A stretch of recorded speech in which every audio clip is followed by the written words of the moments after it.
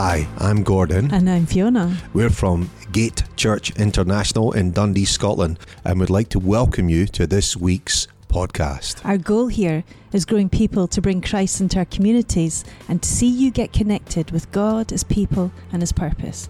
We hope this message inspires you in your faith journey. Thank you.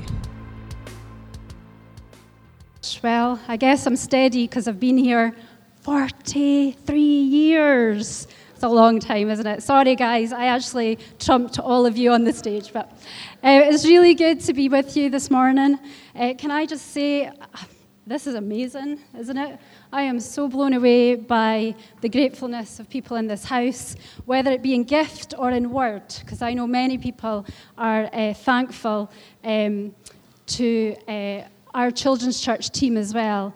And so it's just so good to see all of that. And how amazing is this? I'm getting that many gifts. 3 sleeps till Christmas. Have you all got your gifts? Are you all sorted? I'm nearly there, so I'm quite impressed because I'm a Christmas Eve wrapper. So normally I'm like crazy night shift doing all the Christmas wrapping for my kids. But actually, I've got some under the tree, so I'm pretty sorted this year. So I'm kind of glad about that.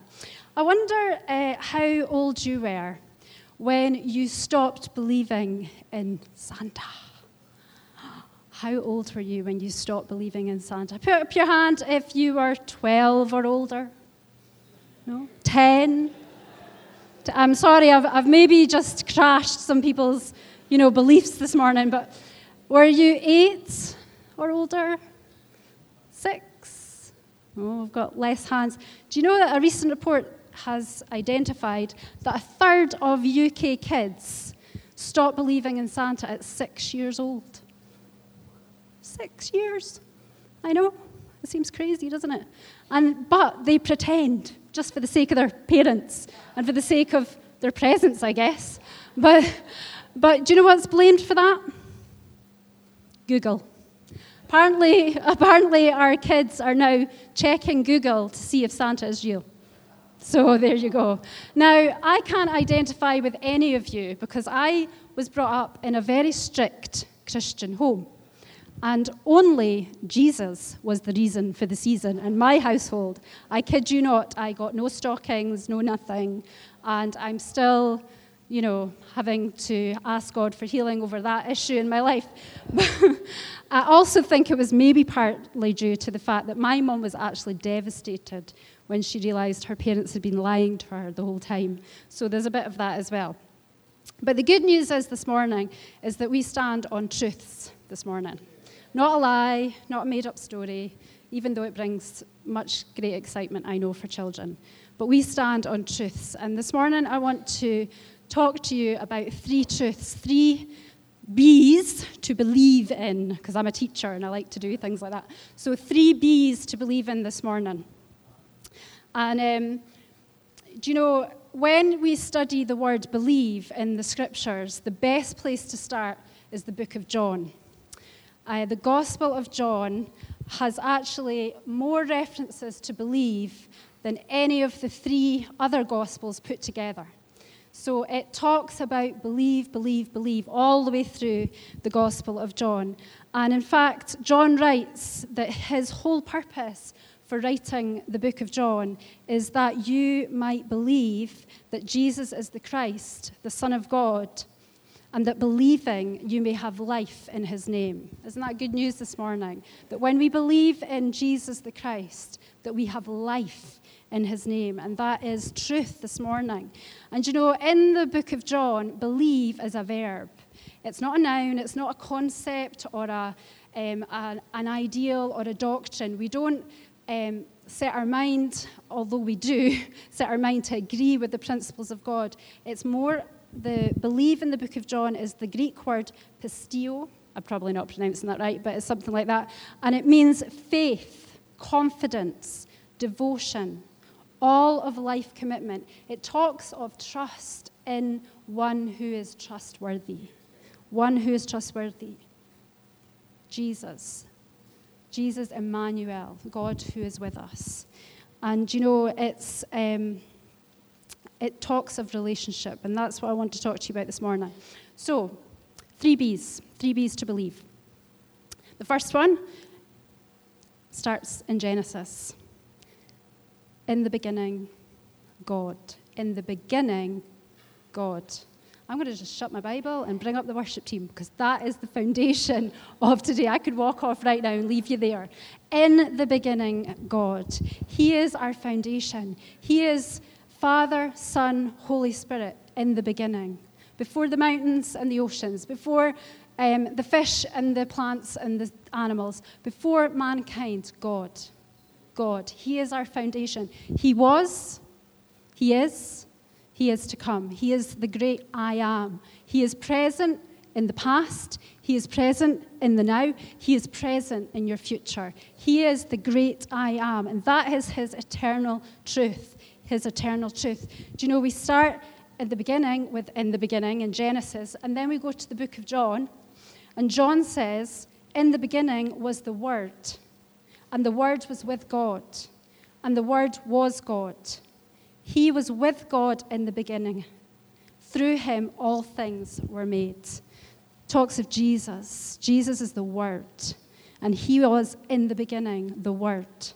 And then right at the end of the Bible, we find Revelation. And Revelation ends with the same truth. I am the Alpha and Omega, the first and the last, the beginning and the end. Alpha and Omega, the first and last letters in the Greek alphabet. I love it how John describes Jesus, the Word, using the alphabet, using letters of the alphabet, because that means that he is the Word in your life. It doesn't matter who's spoken about you or to you, whether it be written in reports or whether it be spoken to you, whether it be words that you've spoken over yourself or accusations that you've come against you. The Word, Jesus, is the first and the last word in your life. And that is the truth you need to hold on. He is the first and the last word spoken over you. What are you believing this morning? Are you believing in his word spoken over you? Or all the other words spoken over you or spoken over yourself? He is the first and the last word. The first and the last. The Alpha and the Omega. And I love this scripture from Isaiah. We're going to look at Isaiah 46. And it's verse 9 to 11, and it says this: For I am God, and there is no other. He's the beginning, yes? I am God, and there is no other. I am God, and there is none like me. Declaring the end from the beginning, and from ancient times things not yet done. Saying, my counsel shall stand, and will accomplish all my purpose. I have spoken, I will bring it to pass. I have purposed, and I will do it. Don't you just love that scripture? He knows the end from the beginning. He has spoken. There are people here today that need to hear that. He has spoken. He has purposed. What he says will be accomplished in your life, for he has set himself to do it. He has purpose to do it, and he will do it. When he speaks over your life, it's truth. No matter what your circumstances, it's truth, and that's the truth that we stand on. That's our belief in what we stand on. And so I have 4 children, and my second born, Daniel, was 13 days late. And as a result, he was a big boy. He was 9 pounds 5. I know. Big boy. And so in the delivery room, I delivered Daniel. And to be honest, I was just relieved. Absolutely relieved he was out. But he actually was born not breathing. Totally not breathing. And I didn't really understand. I knew that something was going on, and midwives were taking him out of the room for resus. But in my head, it was either drugs or the fact that I was just relieved that he was out, that I wasn't really there in that moment. I wasn't really understanding the seriousness of the situation. But Craig, he was. And Craig has got a medical background. He's a paramedic, and everything in him wanted to do something. You know, but he was there in that moment, kind of powerless in the hands of midwives, but knowing, oh my goodness, my son, the second-born child is not breathing. And that panic started to arise.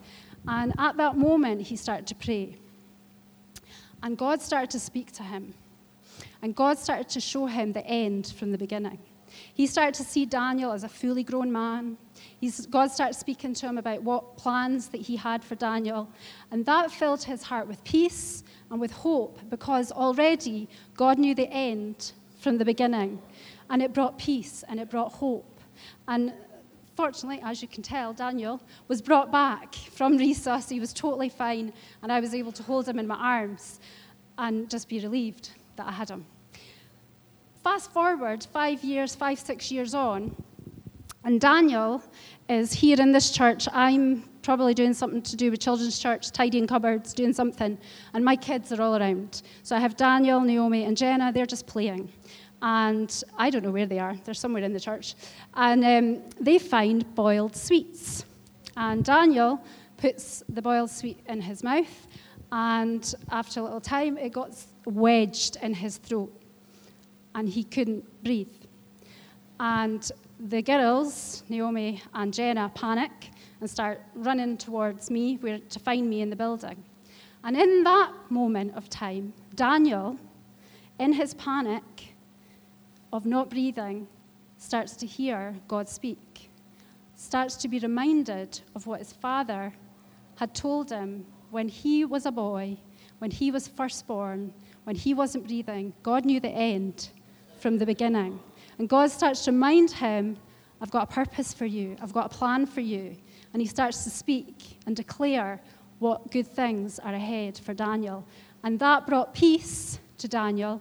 But more than that, miraculously, that wedged, boiled sweet was literally thrust out of his mouth onto the ground. Total miraculous. It was like an angel had done the Heimlich maneuver. And that sweet was on the ground. And at that time, again, I'm always last to the party. I come in, and find him totally fine. But there is examples of where God knows the end from the beginning. His spoken word can bring us peace, can bring us life, can bring us hope. When we know he has purpose, he has a purpose for each and every one of us. He knows the end. It might not feel like that. You might be in a situation just now, you just think, how, why? God knows the end from the beginning, and he will declare it, and he will purpose it, and he brings great truth as you listen, as you hear his word over your life. Second B. Okay, so our God wants you to have that faith, to have that confidence, to have that belief, that trust, that all of life commitment to this, his birth, Jesus' birth. Do you know that there are 300 prophecies that foretell the birth, the death, and the resurrection of Jesus? God knows the end from the beginning. He purposed that Jesus would come to this earth. He purposed the birth of Christ. He purposed that Emmanuel, God with us, as John says in 1:14, it says, and the word became flesh and dwelt among us. The word became flesh and dwelt among us. What hope we have that God, out of his great love, out of his great mercy, sent his only son, that whoever believes in him might not perish, but have everlasting life. That's our hope. That's our great God, the great God who saw mankind in a desperate state and sent his only son, that he might die, he might live and die and be raised to life, so that we can have life, so that we can know hope, that we can know his purpose over our lives. And that birth was surrounded really in some unusual circumstances, wasn't it? So we have actually some more B's. We have a birth. We have a barn.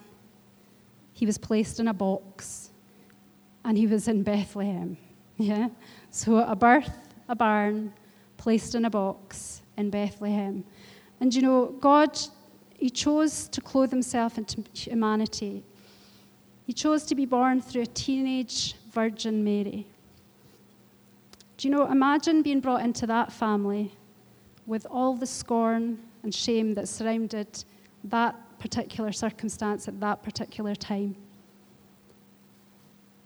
a young family, a teenage mum. Do you know, that was an unusual circumstance for those times. And he chose for his birth to be in a barn. Smelly, dirty, no room, no place set aside for him.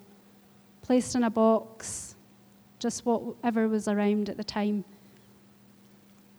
A feeding box for the animals. He was born in Bethlehem, a place so small, so insignificant, the place that was known as the house of bread. And you know, we've seen enough nativity plays, Christmas cards, we've read this account so many times in God's word that it all kind of seems normal to us. It kind of seems like, yeah, that's how Jesus chose to come to this earth. But you know, the believers at the time, they were just totally confused. Do you know, it was totally unexpected. When they were expecting their Messiah, their King, they were waiting for him to come in his splendor, in his majesty. Do you know, days of old, God came in a pillar of fire and cloud. He came in a triumphal entry. He came in majesty and splendor.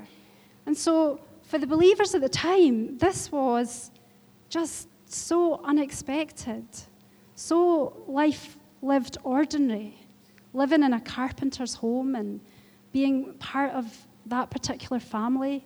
It was just a life ordinary. And you know, we can go through seasons in our life, can't we, where nothing around you makes sense. Nothing is really how you expected it to be. Nothing is where you want it to be. Jesus isn't coming in the way or at the time that you expect. You're not alone in that. The disciples, the believers at the time, they were always confused. I love reading the Gospels. It's so funny because they just don't get it all the time. Of course, we can be really smug because we know the end from the beginning. But they were in that moment where Jesus so often was talking in the heavenly places about his kingdom, about that upside down kingdom, and they were just like, we're going to just take over Israel and we're just going to, defeat the Romans. They were just totally different mindset. They had a totally different idea of how Jesus should come. And there's an account in John 11 where we read of a family that tragedy hits. And this family are well known to Jesus. It's the two sisters and a brother. It's Mary and Martha and Lazarus. And Lazarus becomes really ill, like really ill. And the sisters send word to Jesus. And Jesus at that point is in Jordan with his disciples. And Jesus declares the end from the beginning because he declares, this sickness will not end in death. No, it is for God's glory, so that God's Son may be glorified through it. That was his spoken word over this situation. And then in verse 5 of John 11, we read something that kind of makes you stop and think. So Jesus loved Martha and her sister and Lazarus. So when he heard that Lazarus was ill, he stayed 2 days longer in the place where he was. Say what? Rewind? Jesus loved Mary, Martha, and Lazarus, so he stayed 2 days longer. That doesn't, to our mind, that makes no sense. It's like, he's sick. You need to go now. He needs your help now. We need to go quick. No, Jesus said because he loved them, he stayed 2 days longer. It doesn't compute with our mind, does it? It doesn't compute with our human thought. And a few days do pass, and Jesus tells his disciples, Lazarus has fallen asleep. I'm going to go and awaken him. And they're totally confused again, like, oh, right, okay, we're going to wake him up, and then he'll recover. And he's like, no, Lazarus is dead. Just let's make this clear. Lazarus is dead. And again, they have this crazy conversation about, oh, right, so we're going to go and die with them too then. Yeah, let's go and die with them too. And, they're just in some other planet, really. But we do find Jesus going. And, of course, by that point, Lazarus is dead. And three groups of people come to Jesus. And they come with the same question. Jesus, if you'd been here, he would not have died. If you had been here, if you had only been here. First Martha, then Mary, and then the mourners that were with Mary and Martha. And to Martha, he brings the word. He says, your brother will rise again. And he said to her, he revealed himself to her, I am the resurrection and the life. Whoever believes in me, though he die, yet he shall live. He brought truth to her situation, to her question. He brought his word. And to Mary, same question. But he came with compassion. He revealed his heart. He was greatly troubled, it says, and moved, and he wept. He brought himself, he brought his heart. And to the mourners and to the disciples, he brought his glory. Because he said, take away the stone. Did I not tell you that if you believed, you would see the glory of God? So they took away the stone, and Lazarus came out. Lazarus came forth. Do you know, you might be in a situation right now where you're right in the middle of that tragedy. It's your own story. It's not this story, but it's your own story. Your own pain, your own grief, your own tragedy, your own difficulty. And God wants to reveal himself through his spoken word. I am the resurrection and life. Everything that is dead, he brings life. He is the resurrection and the life. And he wants to reveal his heart for you. He wants to bring his heart to you, his comfort to you. And he wants to bring his glory. He is the way maker, the miracle worker. He's going to bring his answer to you in that situation, in that season. It might not be in your timing, but it's in his perfect timing so that he might be glorified.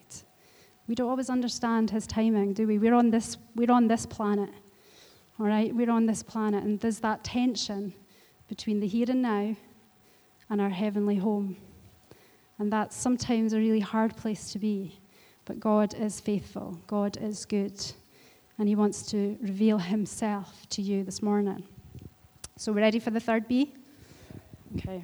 So, as I said, believe. Believe is that faith, that trust, that confidence, that all of life commitment.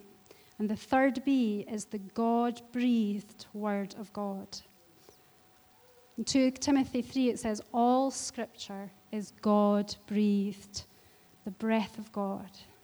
God wants you to believe in his word, in that God-breathed word. Jesus even said, man shall not live on bread alone, but every word that comes from the mouth of God. Every word. So we're right back at Jesus, aren't we? Jesus was the Word at the beginning. He was born in Bethlehem, that house of bread, and he declares himself to be the bread of life. He says, I am the bread of life. Whoever comes to me will never go hungry, and whoever believes in me will never be thirsty. That's in John 6. You know, I believe God wants to speak this morning his word to you. He is the word. And in his word, we receive him. Yeah? In his word, we receive him. The Bible says that his word is at work in us. His word is at work in us. So I'm going to ask the band up just now because I want to spend the next couple of minutes speaking God's word over you. Throughout John declares himself to be I am. And I am is that God who is present. He is present, he was, he is, and he is to come. He's present in your past, he's present right now, and he's present in your future. And Jesus declares, I am. Throughout John, he declares, I am. And so I just want you to meditate on this and allow God's spoken word to come alive and receive him in his spoken word. So I'm going to read some of the I ams that Jesus declared himself to be, and then we're just going to pray and we're going to worship. So he says, I am, yesterday, today, and forever. He says, I am the gate. I am the gate. That those who come in through me will be saved. He is that gate to salvation. He is that gate where when you come to him, you find a safe place. Yeah, that image of the gate was around sheep being hemmed in and kept safe. So he is the gate that you come to feel safe. That he leads you to that safe place. He is the good shepherd. He says, I am the good shepherd. He lays down his life for you. He laid down his life for you. He laid down his divinity. He was clothed in humanity. He laid down his life as he was nailed to the cross. He laid down his life for you. And it says in his word that he knows you. He knows you by name. He knows you by name. He knows your voice. He speaks, and you will hear. He says, I am the way, the truth, and the life. There's no other way to God the Father except through Jesus. He is the way, he is the truth, and he brings so much life. Life, resurrection life, a living hope. He was raised to life so that when we look on him, we can have hope that is living because he suffered death and yet was raised to life. So we can look on him with such confidence and trust. He's our living hope. He says of himself, I am the vine. I am the vine. It speaks of being connected to him, that we are the branches. It speaks of fruitfulness over your life, that when you're connected to him, then fruit will remain. And apart from him, you can do nothing. You can do nothing without him. He says, I am the light of the world. You don't need to live in darkness. You have light that leads to life. Isn't this good? Isn't this God's good word? This is God's life-giving word that's at work in you. And the last one is, I am the resurrection and the life. He wants to show you his glory. He wants to show you his glory. And you know, in John 1 verse 12, it says, but to all who received him, who believed in his name, he gave the right to become children of God. It's that simple. We believe, we receive, and we're his kids. We're his children. We're part of his family. We believe and we receive. That's his word. That's his promise to you today. And you know, if you've never confessed in Jesus, your belief in Jesus, today is the day. Today is the day. Confess your belief in him, that he was born, that he died, that he was raised to life, that he's the Son of God. And when we give our life commitment, when we give that trust, when we give that hope to him, then he does not disappoint. We receive him. We receive him. And you know, there are others that are here today that just need to know that he is the first and last word in your life. You need to believe again. His purpose over you will be accomplished. He has spoken. He will bring it to pass. He has purposed and he will do it. You need to have that mind shift today, that belief, that renewed hope. His purpose over you will be accomplished. And then there are those that are in the middle of tragedy, in the middle of pain. Nothing is how it was meant to be. You've got questions. You've got questions. And he wants to bring his word. He wants to bring his heart. And he wants to show you his glory. He wants to bring his answer to you today. And lastly, there are people that need to believe again in his word. You're spiritually starving. You need to get back in his word. You need to allow God to speak to you through his word. You need to allow that word to wash over you, to do its work in you, to let you believe again. He wants to speak life. He wants to speak the I ams over your life. So let's pray. Father, I just thank you for this morning. I thank you for this time where we gather together in your name. I thank you, Lord Jesus, that you chose, though you were at the beginning and you were the Word at the beginning, you chose to clothe yourself in humanity and be born on this earth. You were born to die, and yet were raised to life again. And Father, it's in that belief and that hope that we receive you. We receive you right now. We receive you in all your goodness, and all your truth, and all your peace, and all your glory. We receive you. We receive you right now. Thank you, Jesus. Thank you for your living hope. Thank you for your living hope. Thank you for your resurrection in your life. In Jesus' name.